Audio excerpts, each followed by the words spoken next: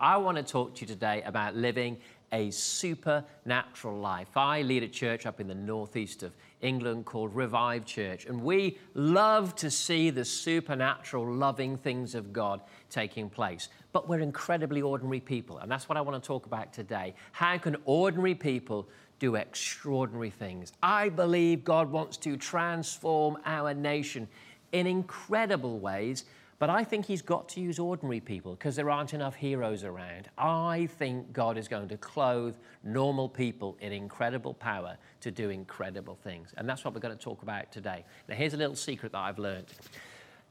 It isn't the big things in life that transform you. It's often the little things that bring great power. Think about this. I play golf. I play it very, very badly.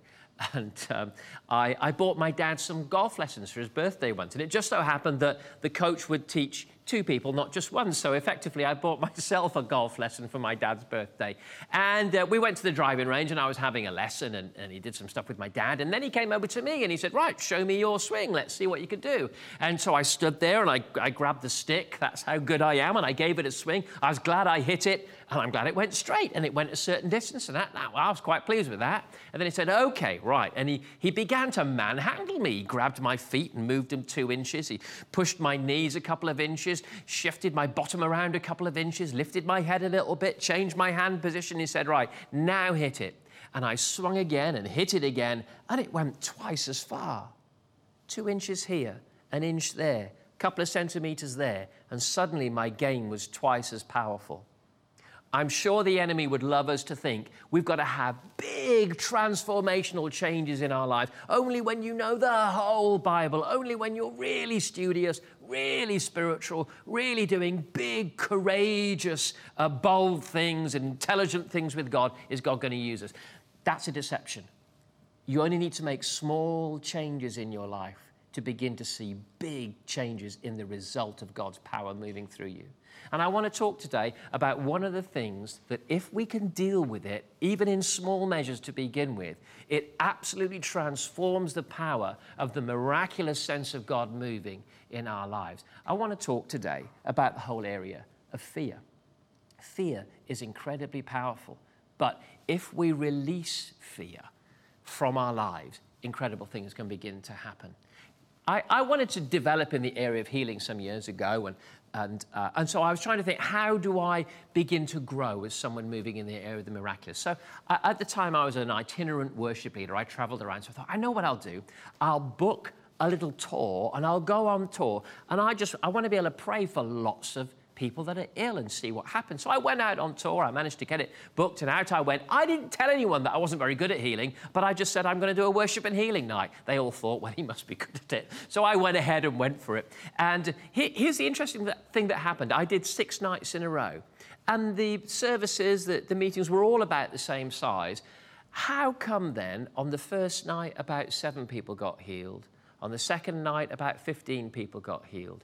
On the third night, about 25 people got healed. When you start to get to the 4th, the 5th, and the 6th night, I was seeing 30 people healed in sometimes in 30 seconds as you call out words of knowledge around the room and people are getting healed. Here's my puzzling thought. Was God getting better at healing?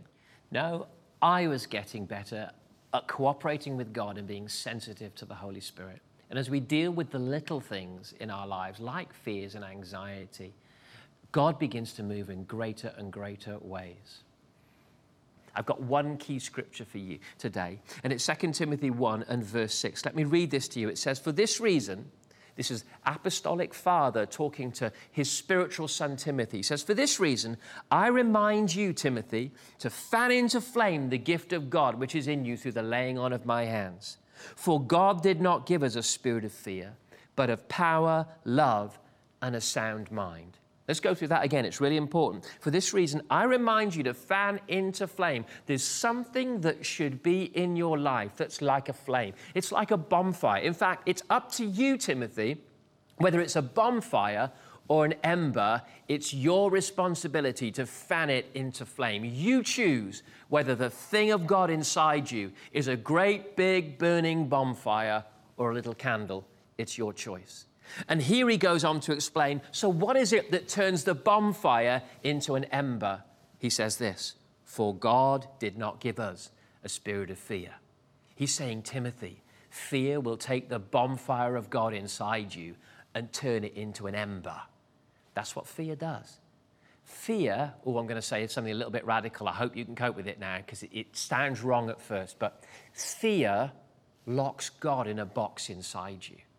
You'll have God in you and God over there in other people, but actually God moving through you to do things begins to stop when fear sets up the barriers around about us. Fear, practically speaking, for your life and my life, locks God in a box inside and says, I don't mind God moving, but I'm scared to do A, B, or C. I'm scared to step out.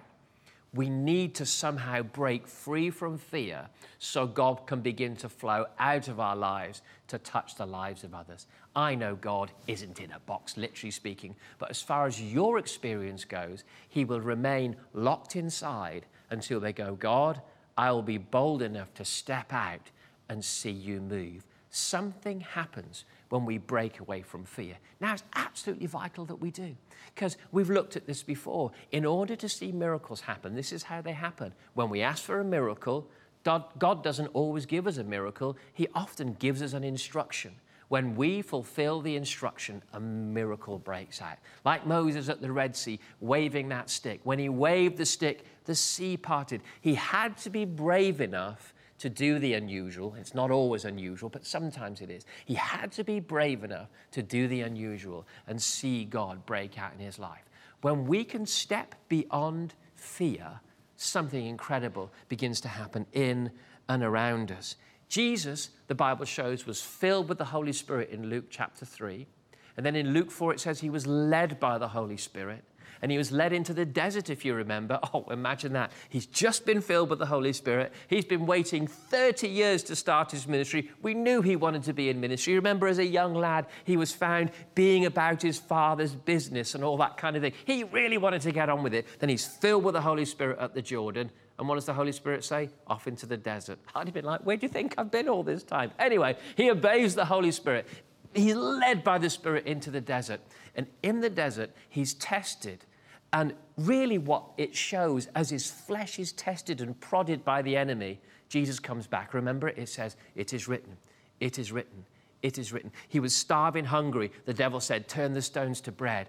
Jesus kept going, it is written, it is written, it is written. What does it all show us? It shows us that Jesus had a sharp mind. Notice it says, God hasn't given you a spirit of fear, but of power, love, and a sound mind. To move in the miraculous, you need a sound mind, a sharp mind. In other words, it's not just that I can hear God's voice, it's also that I can control my fears, my anxieties, my ego, and I can step out in the things that God wants me to do.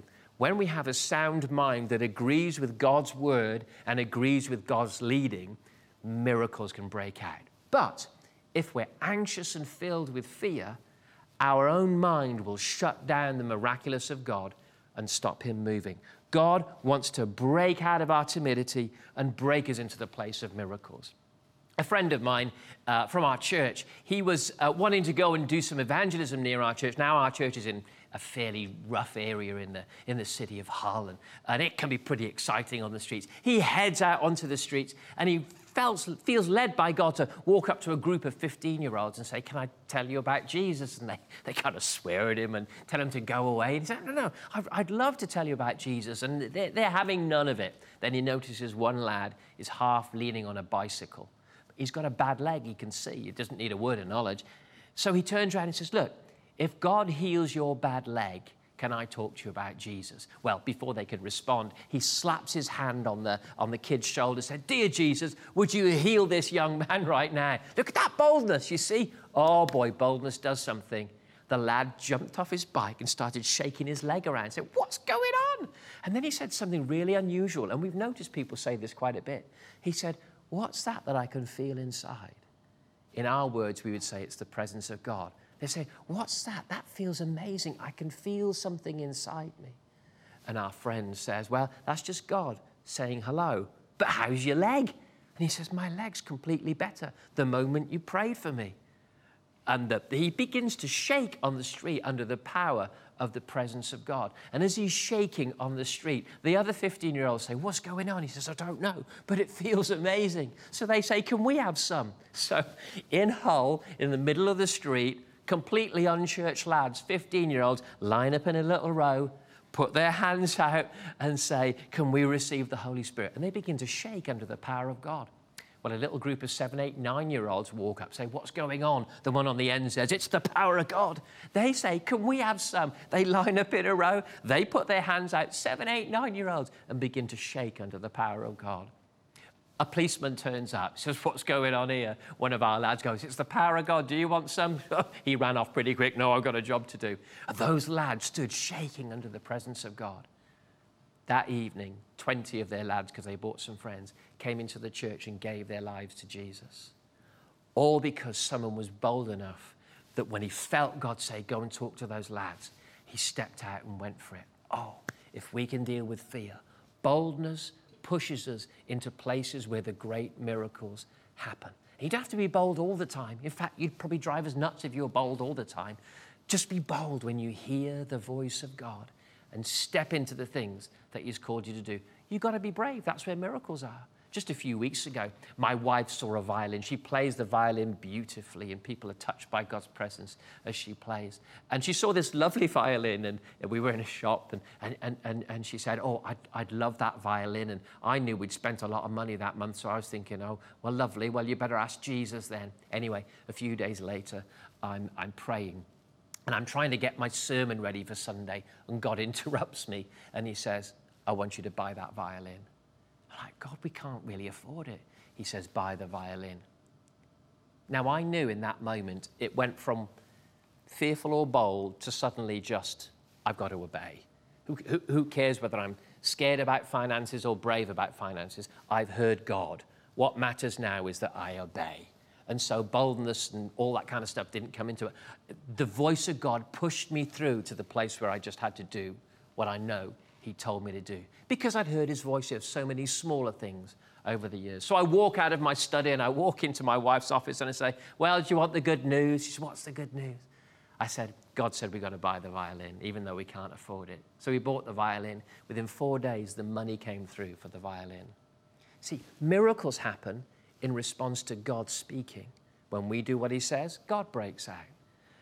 We've got to overcome our fear in doing the thing that he said to do. Something happens when we step into bravery. A friend of mine in South Africa, an apostolic figure, he was walking through the middle of a city, and his wife had just died some weeks before. He's an older man, an apostolic guy, always wore a suit, didn't dress like me, proper Christian. And he's walking through the middle of the city with his Bible under his arm and his suit on, and he's walking past a nightclub in the evening. And God says to him, and he knows it's God's voice, go into the nightclub. Well, he has to pause and go, God, I've never been in a den of iniquity in my life, and I don't intend to start today. But God just kept saying, this is how God speaks, like waves upon the shore, just gently, not manipulatively, but compelling. Just say, go into the nightclub. Go into the nightclub. Eventually, he plucks up the courage, and he goes into the nightclub for the first time in his life. He walks into the club and he looks out across the dance floor, and people are dancing and the music's pumping. Do you know what I mean? They're going for it. And he looks across and he sees a woman dancing in the middle of the dance floor, and she looks what she is. She's a prostitute. She's dancing in the middle of the nightclub dance floor. And God says to him, go and dance with that woman. Now he's like, no, I can't do that. Anyway, he has a little fight with God, and he overcomes his fear. You're going to have to do this again and again if you're going to walk in the miraculous. He overcomes his fear, and he goes out onto the nightclub floor. And I can only imagine his granddad dances. He's there dancing with this prostitute. And God says, now ask her if she'd like a drink. Of course, he's dying inside. He said, no. She says, would you like a drink? Eventually, he got her to the bar. He got her whatever she asked for. He told me that he asked for a glass of milk. I don't know if he ever got it. But there he chats to her. He makes it very clear that he's not there for anything to do with her services. But he says, look, I just feel God has led me to you in some way tonight. Can we meet somewhere public tomorrow, a coffee shop or something? I'd love to talk to you about Jesus and all that he can do for you. And he gave him he gave her his card, and they met the next day. And there in that little coffee shop in South Africa, he hears the story of her background, of drug abuse, of rape, of abuse, and how she found her way to where she was today in prostitution. But then he tells her the story of Jesus and redemption and how he can save lives and transform them. And there in that little coffee shop, he leads that prostitute to Jesus. And a work begins that sees hundreds of prostitutes touched by the gospel. All because an apostolic man of God was willing to do the thing he wanted to do least and go into that nightclub. Miracles are often just the other side of an act of bravery. Not one that we make up, that would make us very strange. And Christians become unusual when they think, how can I do the strangest thing possible? No. They come when we step into the voice of God, hear him, and obey. There's miracles to be found. We see quite a lot of healings at our church, and so sometimes we get TV crews come through to do interviews about healing and things like that. And we had a group come in who weren't saved, they didn't know Jesus, and they were interviewing various members of our staff through the day and asking about healing and other sides of the life of church. And it came to near the end of the day, and it came to the point where they were going to chat with me and talk to me. So I talked to them about miracles and healing and raising the dead and God moving in people's lives and all these sorts of wild and wonderful things, thinking this is fun. And while I'm doing it, the girl that's doing the sound, she's got a boom and a little fluffy toy on the end that's the sounds thing, and she's there looking after all of that. But in between the takes, they're chatting away, and she's obviously quite ill. She's got some kind of problem with her, a head problem of some way, and she's having scans, and she's quite worried that it's something quite nasty. And so this is going on in between takes, and I finished my interview, and I headed off to the kitchen at the end of my interview, and I'm going to go and get them some drinks, and I'm there getting the drinks together to go back through and give them a glass of water and stuff like that. And God just says to me, "Well then," and I'm like, "But well what?" As if I didn't know. "Well then," he says, "are you just going to talk about healing, or are you going to pray for her healing?" So I have a little argue with God. "Oh, well, God, they're not even Christian. They've got cameras. What if it all goes wrong? It could kind of nullify everything that we've told them already about healing." As if God's bothered about that. He just wants to help people and bless people. And so I have a little argue with God, and then I'm walking back with the drinks, plucking up the courage to chat to them about praying for one of them.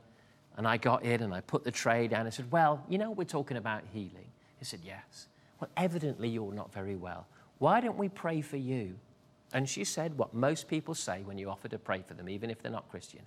"Yes, please, that would be lovely, thank you." And then it came out of my mouth. And has ever anything come out of your mouth and you thought, "Why am I saying that?" I heard myself say, "Well, why don't we get the camera rolling? This will be really good for your documentary." And I'm going, "What am I saying? Stop it." Anyway, I'd said it. So they thought, "Yeah, that would be great." So they put the cameras on the young girl. She sits down in a seat. And I put my hand near her head. I didn't actually touch her at all. And I just say, "Jesus, would you reveal your presence to this young woman? And would you heal her?" And then we sat silently for quite a little while, a couple of minutes, which is a long time, just to sit in silence. And she had her eyes closed. After about 2 minutes, she looked up at me and she said, "Well, that's freaky." I thought, "What's freaky?" She said, "I can feel something so peaceful inside of me." "What is that?" I said, "That's the presence of God." "But how's your head?" She said, "Oh, the pain left the moment you put your hand near my head." Wow. For what was left of the day, I saw the little boom mic with the fluffy thing on it shake as she was shaking under the power and the presence of God as she went around the room. You see, there's something powerful about just pushing through your fear into that place of boldness when God says to do something. When God speaks, there's tremendous power released for us to do incredible things. Living a life in boldness, it doesn't have to be continual, but where we regularly grasp what God is saying and step beyond our fear boundaries into the miraculous place of God's presence, is a really powerful way to live. Let me exemplify it with one last story. I used to work on boats. I love boats and yachts and all that kind of stuff. And I found myself on a trip sailing around the Greek islands, which with a group of ministers, this is more recent than my teenager life when I actually worked on boats. And we're sailing around these Greek islands, staying in nice little coves in the evening because it's cheaper than going to marinas and things like that. And we've been having a good time. And then one evening we get into this cove and it's full of other boats. So the captain, who looked like D'Artagnan from the Three Musketeers, he gathered us all together, said, we can't stay here, there's too many other boats. We've got to go across to another island where I know there's going to be a cove we can stay for the night. But here's the problem. It's getting dark and it's getting rough. So I need to ask you guys, are you willing to go? Well, around that table, we were ministers, so there wasn't only anointing, there was also testosterone. And we were like, yeah, come on, let's go for it. So we said, yeah, let's head out. Well, we headed out into the high seas, and it got rougher and rougher and rougher.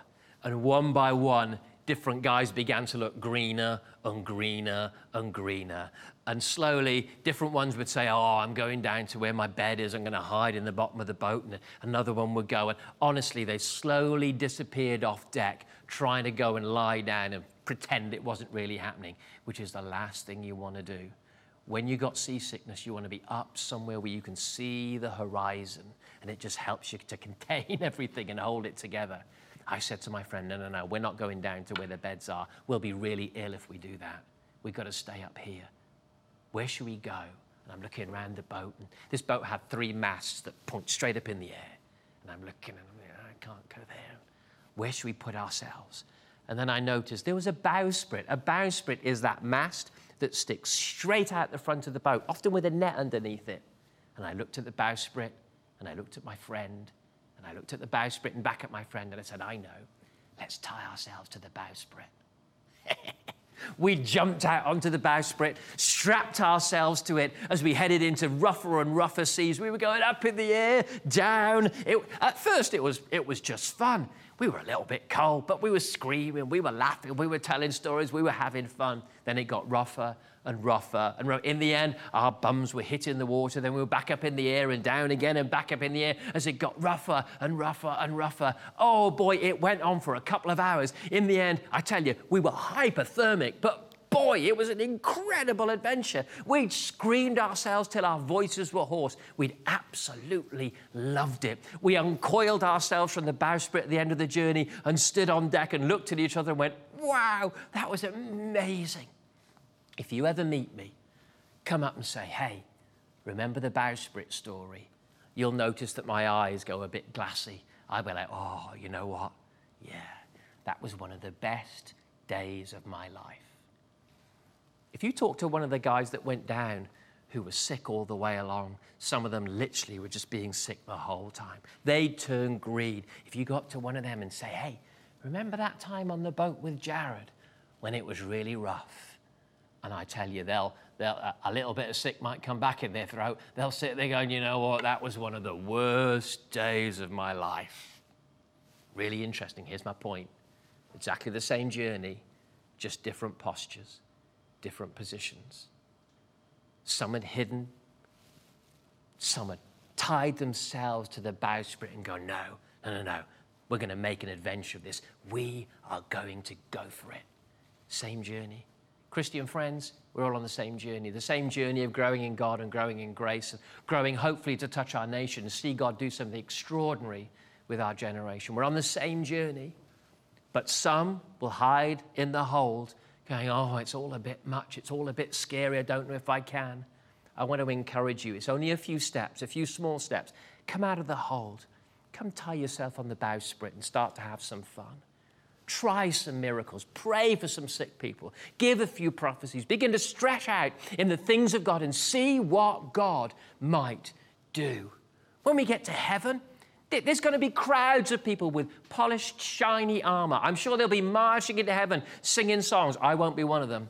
Oh, no, no, I'll come in, probably I'll be late. I'll have my helmet of salvation half off my head. There'll be blood up my legs. I'll have a little bit of a sword of the Spirit left in my hand, a little bit of a shield of faith, and I'll jump in going, I made it. I made it. I tried everything. I don't want polished armor. I want used armor. I want to have tried miracles, signs, wonders, prophecy, healing. I want to have reached out to people, try to see them saved. Made a few mistakes along the way, maybe, but I saw God move. Jesus promised we could do more than he would ever do. That's what he said.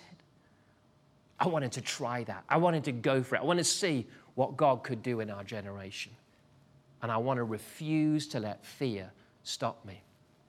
Don't go for polished armor. Go for used armor. Try stuff.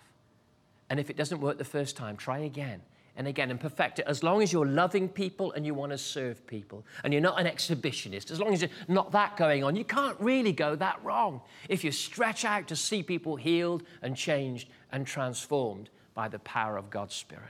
There's one miracle blocker that can stop you, and it's fear. Don't give in to it. Take those few steps out of the hold of fear and up onto the bowsprit of boldness and go, you know what? Let's go for it. Let's suck the juice out of life. Let's have an adventure. Let's just see if we can have this gospel of grace actually manifest in our lives to transform other people. And as you do, and as you grow in the things of the Spirit, you will find our gracious God is available to make a miracle worker out of incredibly ordinary people like you and me. God bless you as you step out in boldness to see the miraculous happen in your life.